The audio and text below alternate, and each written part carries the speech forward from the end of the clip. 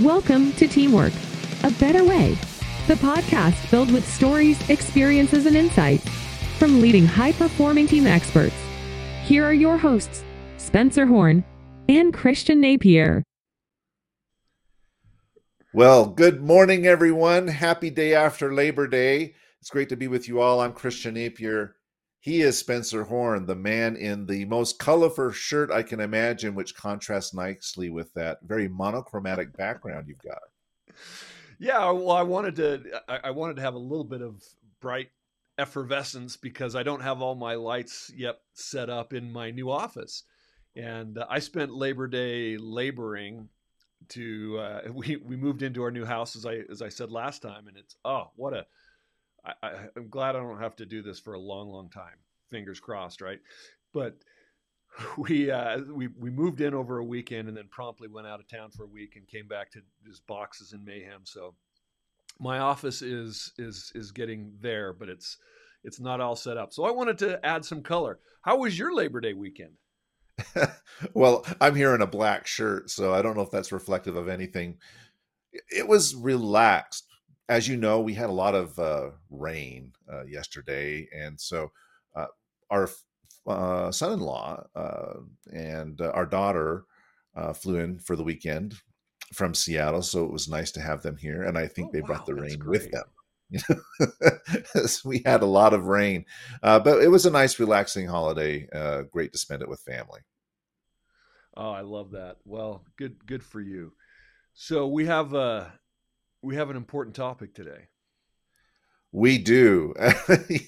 And I want to know how you came up with the title of our podcast today. That was pretty hilarious when you sent it to me. Hey, should we call it this? I'm like, yeah, let's do it. Well, I think that, middle managers, the title is, if you haven't read it, stop giving middle managers the middle finger. And, I think middle managers get a bad rap. And in popular culture and in shows like The Office, you've got I can't even bring myself to watch The Office because it creates I feel like I turn apoplectic. I mean, I just can't stand the stupidity, and so that's my own issues with comedies and stuff. But it is obviously a story about Steve Carell, who, in UK has their own version, but here in the US, Steve Carell is this middle manager for this Pennsylvania paper company, and he's completely inept and not self-aware, and the office is just mayhem. And so that is often our caricature or picture of what a middle manager is. And then you add, people who are in the news every day, like Mark Zuckerberg and Elon Musk, and how they feel about middle managers. Maybe you can share about that. And they don't get a good rap, do they? No, they kind of get it from both ends, right? I mean, they get it from the line staff or frontline managers, right. And then they also get it from the C-suite, the executives, and so it becomes easy for someone to parody, like the writers of The Office, to parody it because they are picked on quite a bit.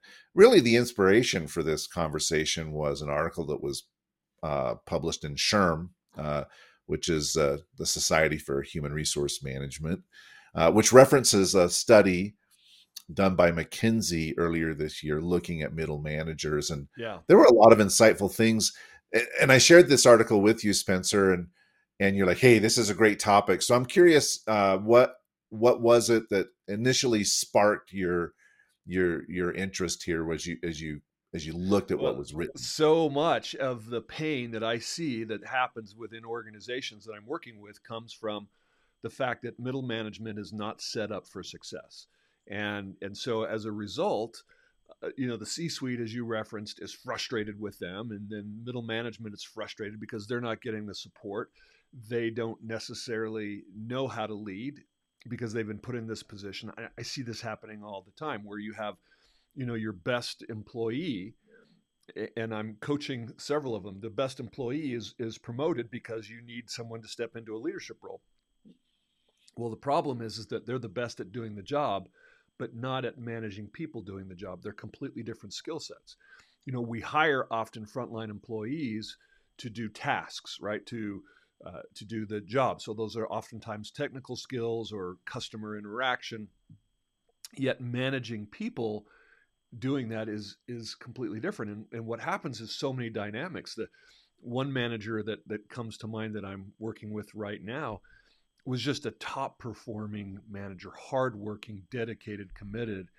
And he has a really hard time letting go of that job because there's fulfillment in it. He feels good about that. He's not so sure about the management part and working with people. And there's frustrations in dealing with all the people dynamics. And so that sense of accomplishment comes from doing the job. And so they revert many times back to just stepping in doing the job. And what that does is then it signals the frontline employees that, oh, hey, I don't have to work as hard. And my manager's going to come in and step in and do my job. So why should I really work that hard?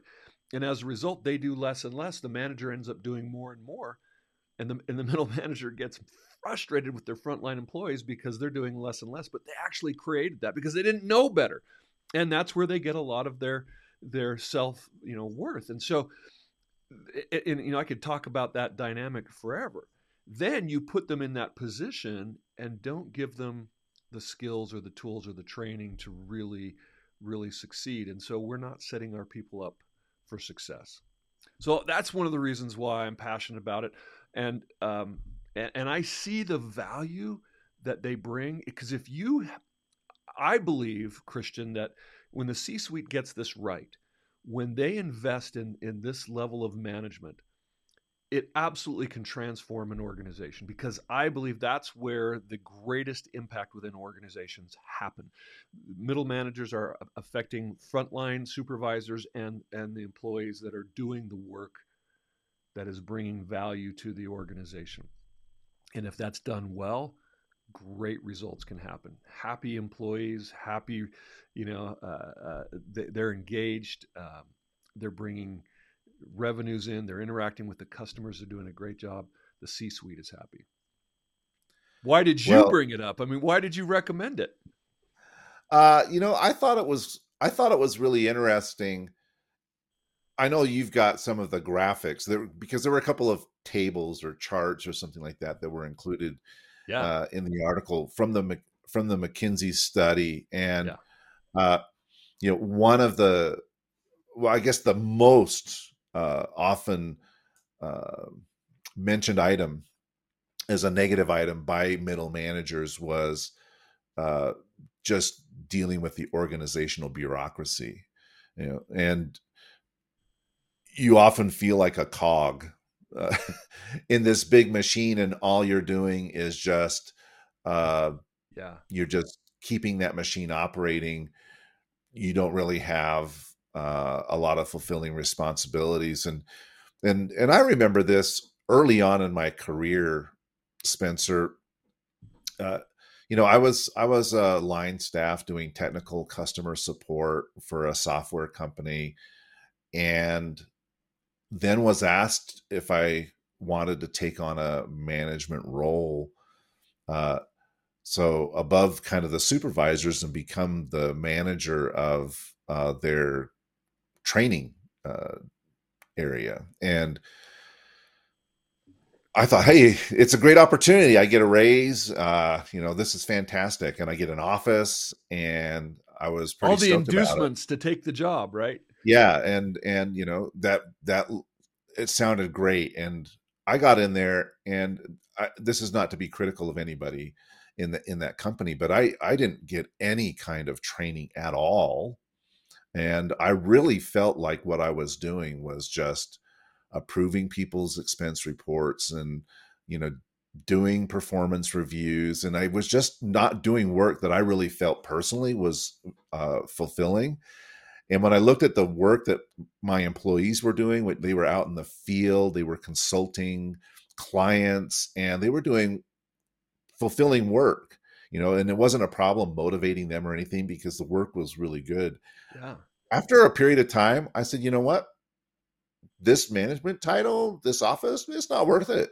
I will go back into a cubicle as a consultant and in the same company.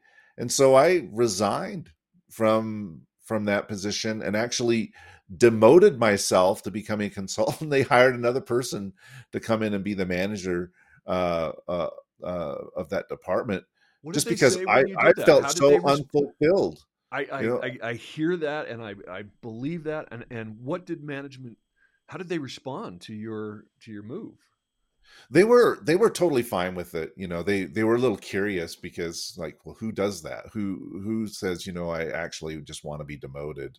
But So the so other this thing is a that cautionary tale, right? I mean, because as I put up that graphic, and I'll do it again. These are the things that hamper managers, right? 44% just have to deal with bureaucracy, and including just meetings, unnecessary or overly long meetings, that they have to do some of these things that prevent them from doing the work that is fulfilling and exciting.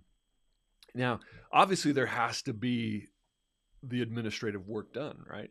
But you bring up a very, very important point. I mean, if you have underperforming employees, you don't know how to manage them. You've got senior leaders that are coming in and doing seagull management. They're coming in, flying in, and pooping all over everybody, and then leaving, and you got to clean up the mess, or they're just creating negative dynamics on the team, or you have people being laid off, and so you're doing more with less. You have just so many workload demands, especially after COVID. We have downsizing, we have uh, managers that they're increasing responsibility. Add to that, Christian, now you have hybrid, so they have to manage these new dynamics. So I'm coaching another middle manager, is actually a regional manager, but basically manages a small frontline team. And this is an individual that's been with the company a lot of years, and they're really struggling with the new dynamics because the old company was just all about, hey, just you do the work. It's tick the boxes. It's all very mechanical, right? I mean, and if somebody quit, they just plugged in a new person. Well, that's not happening anymore because plugging new people in is not a given anymore. They have to create an environment where people want to stay and work. And that means now the managers actually have to be really good at human skills. And this is a manager that struggles with that.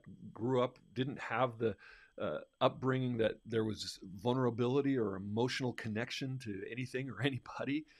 And so now trying to have just real conversations gets this person in trouble because they don't have the emotional intelligence. So when they do interact, they say the wrong things, and then they get backlash. And so now they're like, oh, now I can't have any personal conversation. This is reinforcing my just get back to the mechanical stuff that I'm comfortable with.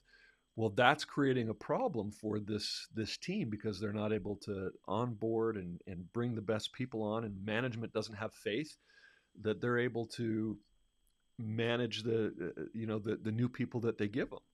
It's a terrible conundrum, but they're required to have all these human skills and to interact and to lead and to inspire and to motivate when they're not inspired.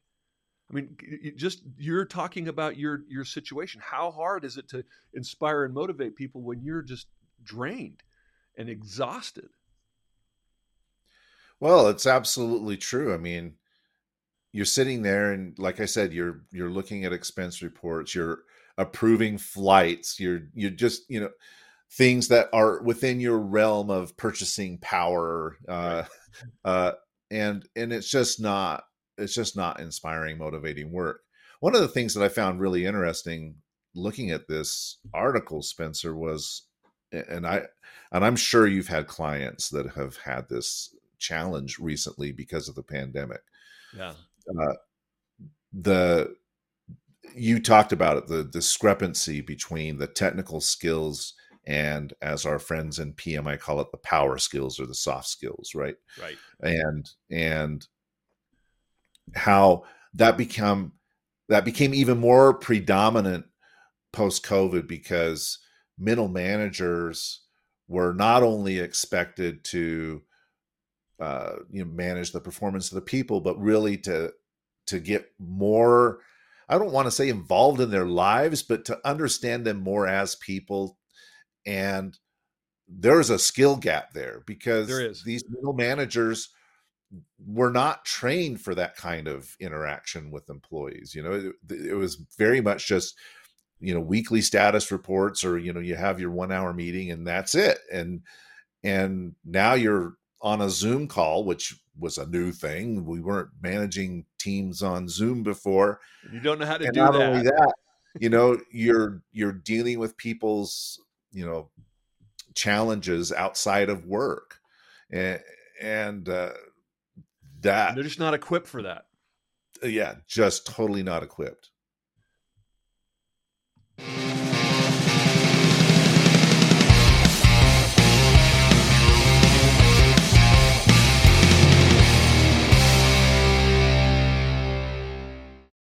I think part of the problem is, Christian, is that the C-suite doesn't really understand. I mean, they don't have always visibility into what management is doing, and they just are interested in the bottom line. And so a lot of times you see executives saying, well, we've got to flatten our organization. We've got to get rid of those middle managers to increase the bottom line and just save expenses, because, we don't need people approving flights and all that sort of stuff. We need to get rid of a layer of management. So you've seen that with Mark Zuckerberg at Meta.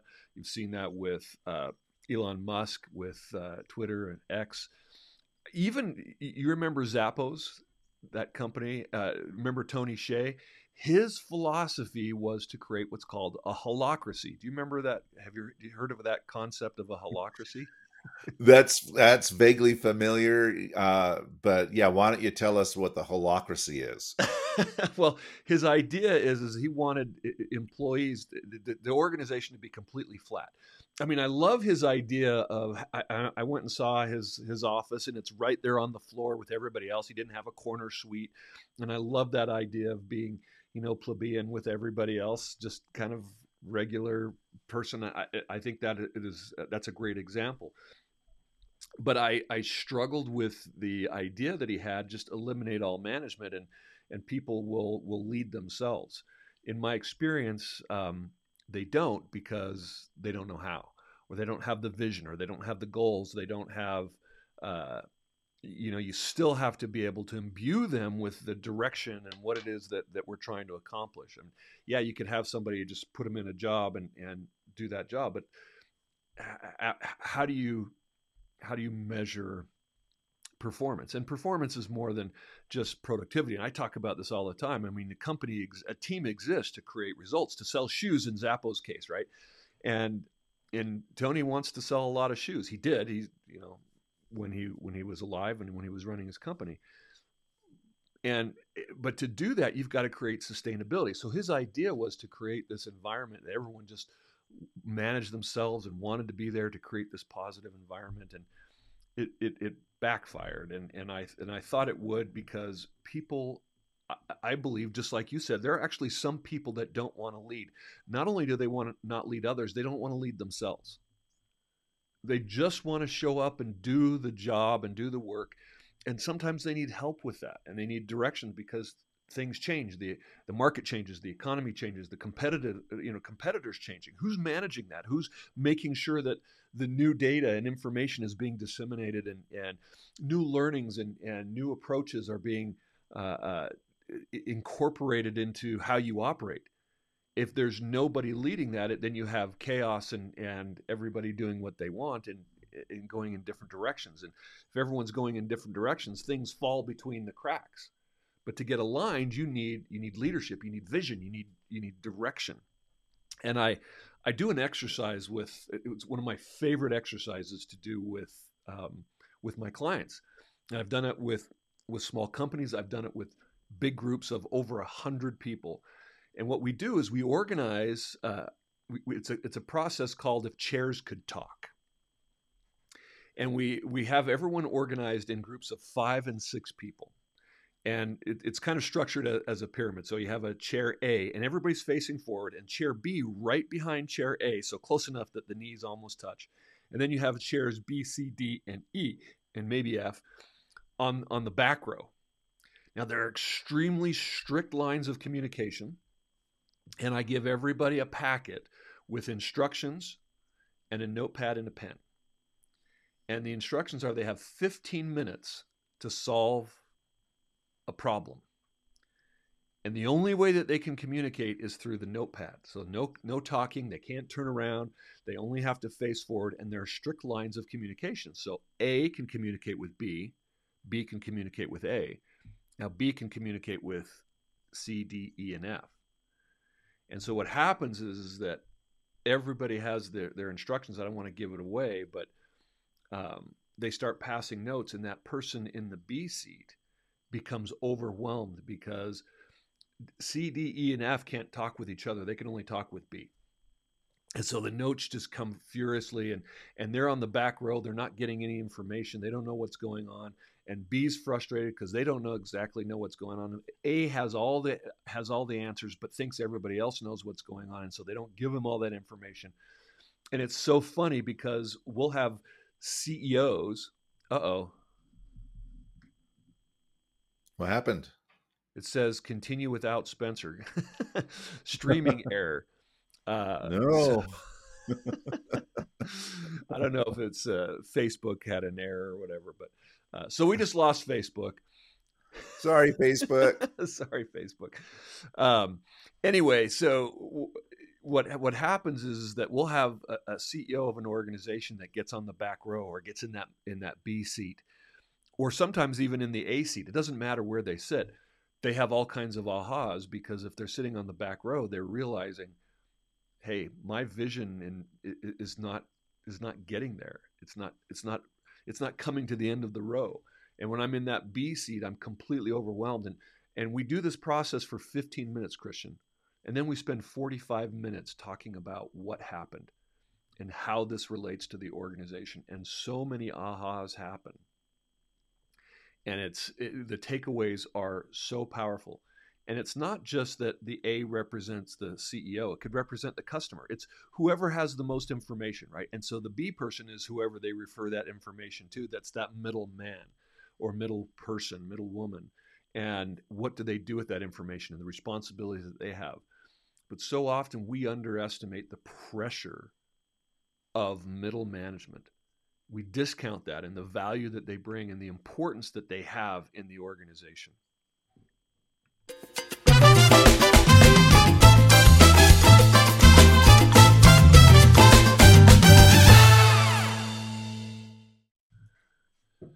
So what do you do to rectify it, Spencer? I mean, you go through this entertaining exercise and educational exercise to show how challenging it is for middle management. So what are the remedies that come out of that? Well, I mean, for this exercise, one of the things we talk about is, what chair am I in, and recognizing what chair you're in and what responsibilities you have based on that chair that you're in. And I think for the C-suite, one of the remedies is to understand the potential for positive impact that middle management can have. So that's the first thing is understand the value and set them up for success. Know that just because you have a good employee, that doesn't mean they're going to make a great manager. So make sure that you're promoting the right people for the right reasons.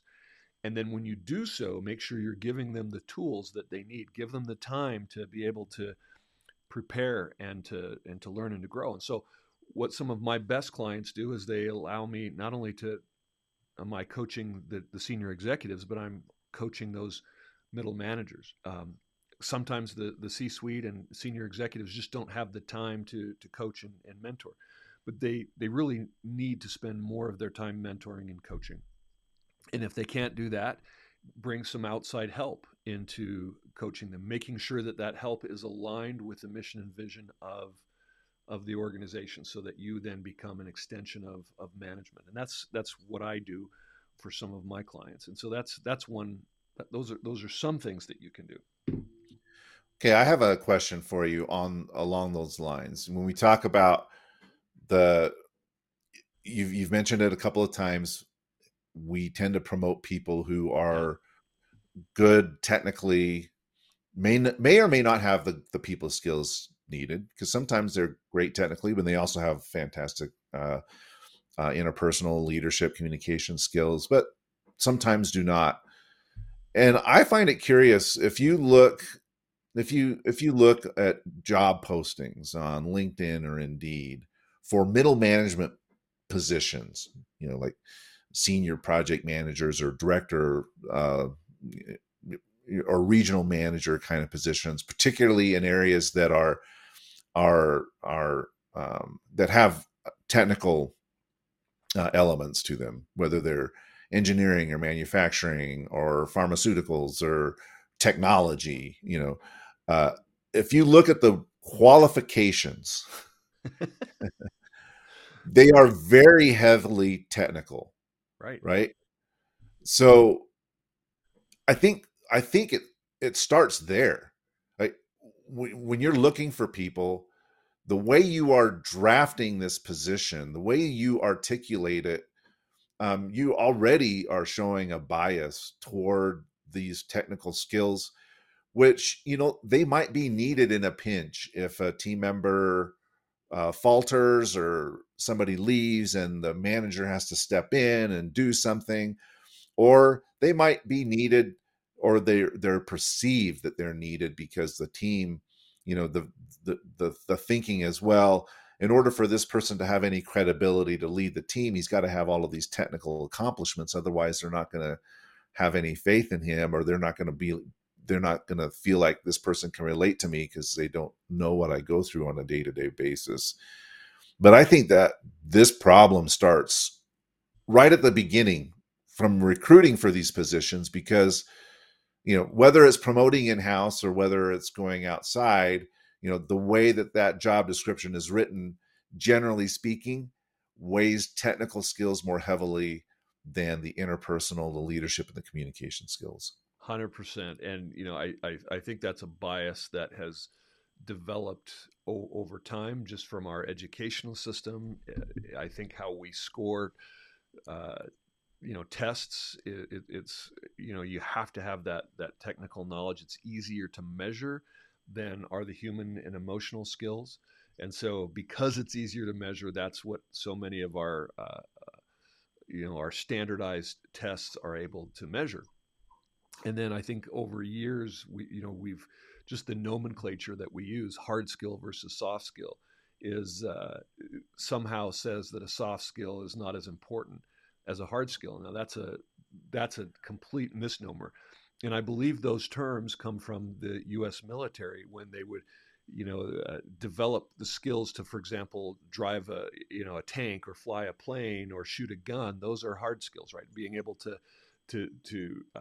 fix the equipment. Those are all hard skills. The soft skills they considered to be, how do you organize a squad, a platoon, a team, and motivate them and engage them. Now, from the Army's perspective, which is more important? It was actually the soft skills. But think of it, you have hardware and you have software to run the hardware. Which is more important? But over the years, for some reason, we've given, the hardware is more important. No, you've got to be able to run the system with the software, with the skills, with the human skills. And so now you've got managers that are having to do employee reviews based on these, technical skills, and they're just not, having the impact that they want to have. And so they don't know how to measure the human skills. We want our people to be able to have a great atmosphere on the team. We want them to have great communication and interaction. We want them to develop certain behaviors. So one of the things I help my clients do is not only hire for technical skills, which is important, but I get the executives all together and we identify what are the behavioral skills that are necessary for that position. We take the best people that have been in that role in the past, if they're still there, if we have multiple people in that position.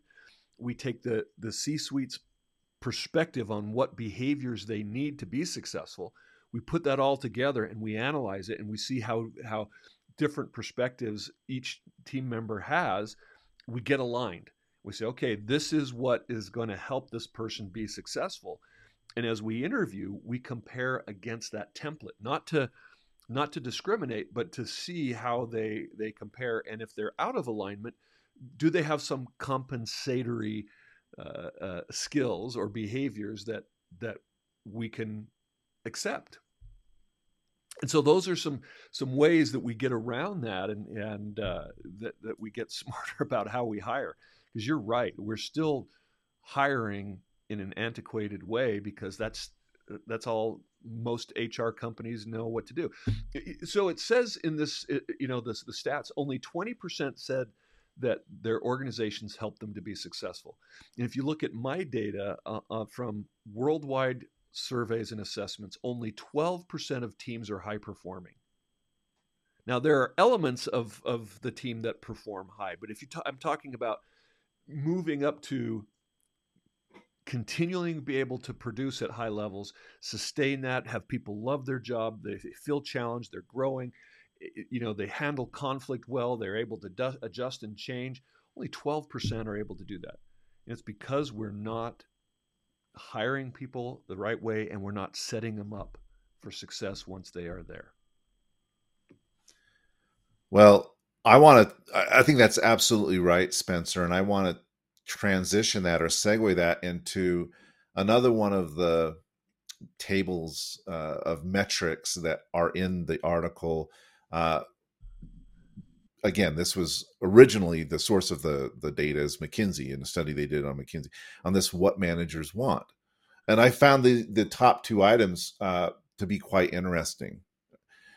One, because in a certain way, you're like, duh, of course that's what they want.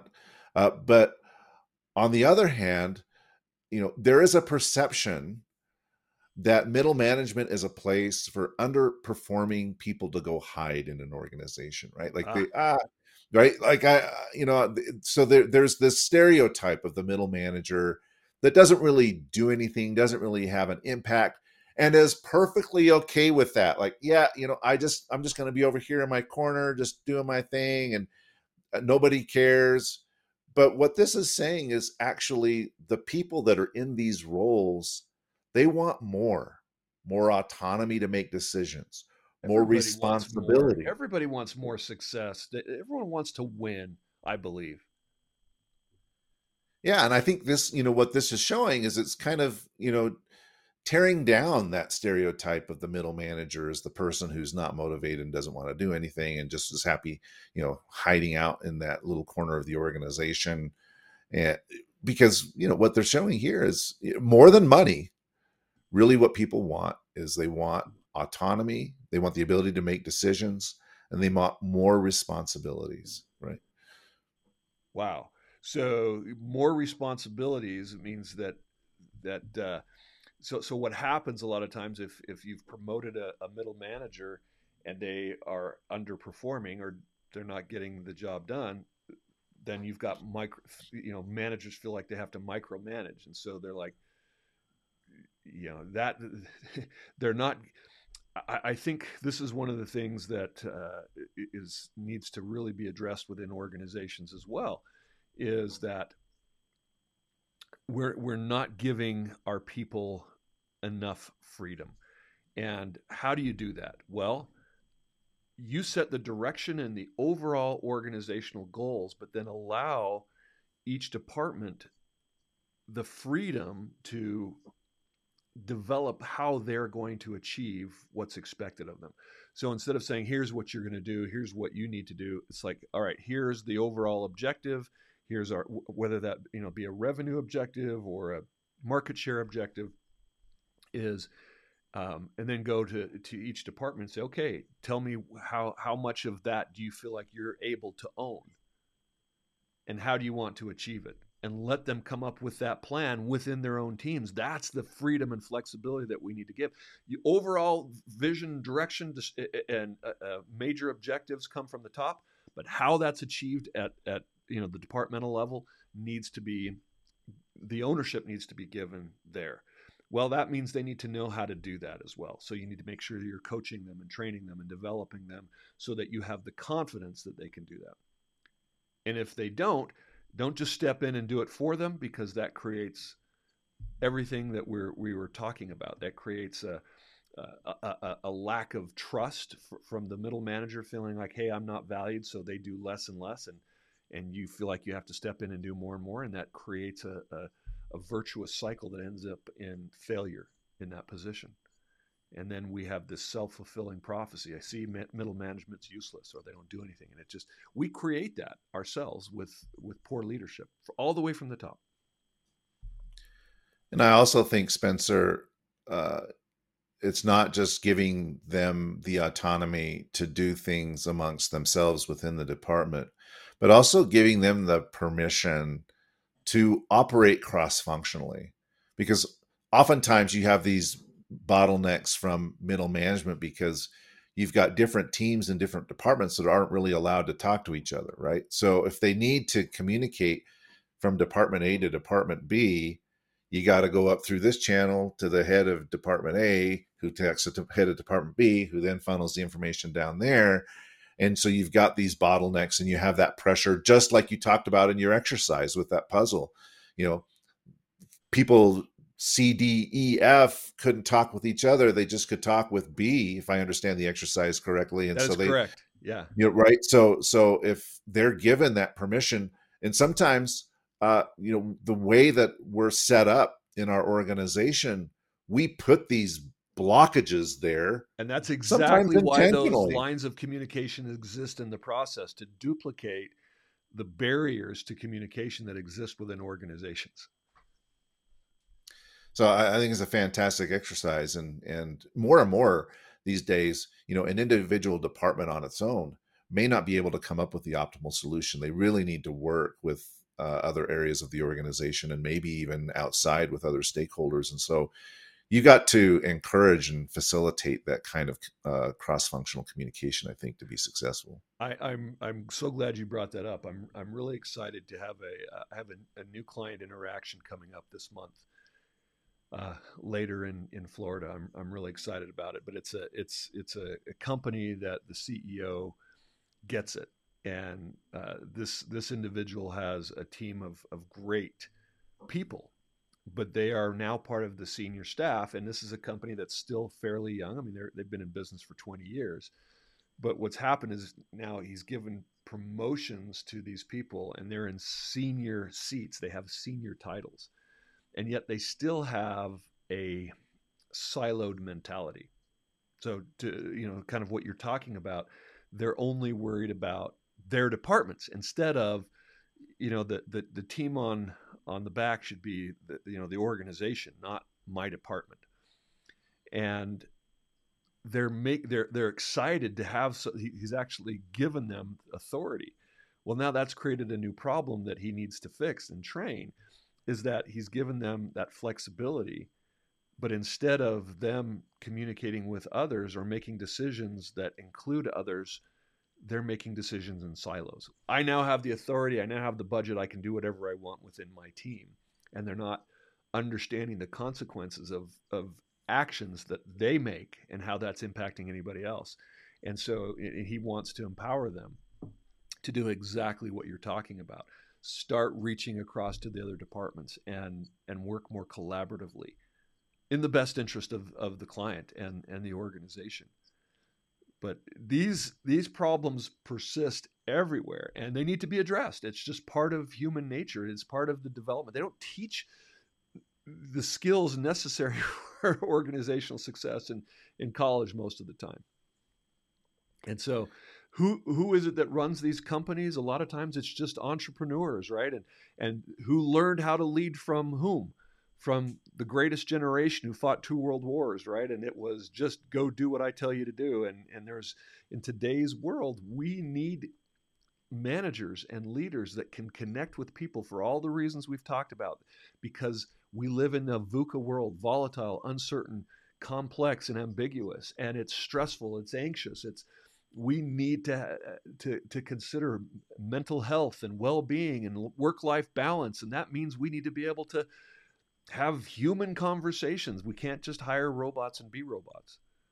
Even though, we hear about AI taking jobs, that there will always be a need for these soft skills, for these human skills, for the interaction strengths to motivate and encourage and inspire teams to do more, to be more, to go farther.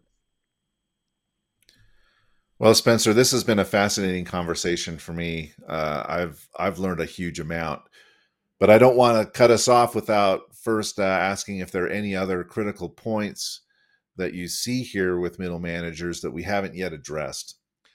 So I want to share one point. I was talking to one of my other coaching clients in Europe, and this is a project manager who is doing absolutely terrific. On her own, a lot of times some of the women managers I work with are so motivated to learn and grow and be the best that they can be. Well, this project manager has 7 direct reports that are project managers. And it's interesting that you say that, some people want to know that their manager can do the job. She actually has one person on the team challenging her. I need to see you managing projects. And she's like, no, my job is to manage you. And it's a completely, she's having to teach him the difference between doing the job and managing people doing the job.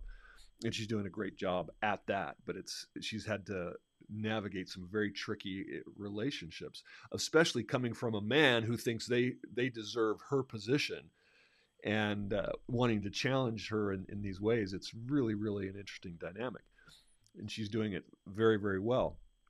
But one of the things that we're talking about is just her ability to adapt to different situations. And I shared an article with her that was from 2000. It was written by Daniel Goldmine in the Harvard Business Review. It's called, what is the article called? It's called,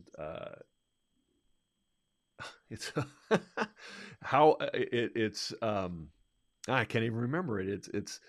It's about leadership and emotional intelligence and being able to adapt your leadership style. And this article was referencing that 1/3 of financial results, and this is based on research, I believe, by the late Harvard psychologist David McClellan, 1/3 of financial results come from the climate on the team, the culture on the team, the human interaction on the team, the esprit de corps, how we get things done. And she it was so funny. She says, this article is 23 years old. And she works for a major organization that you would know if I were to say it. She's like, we don't know this stuff.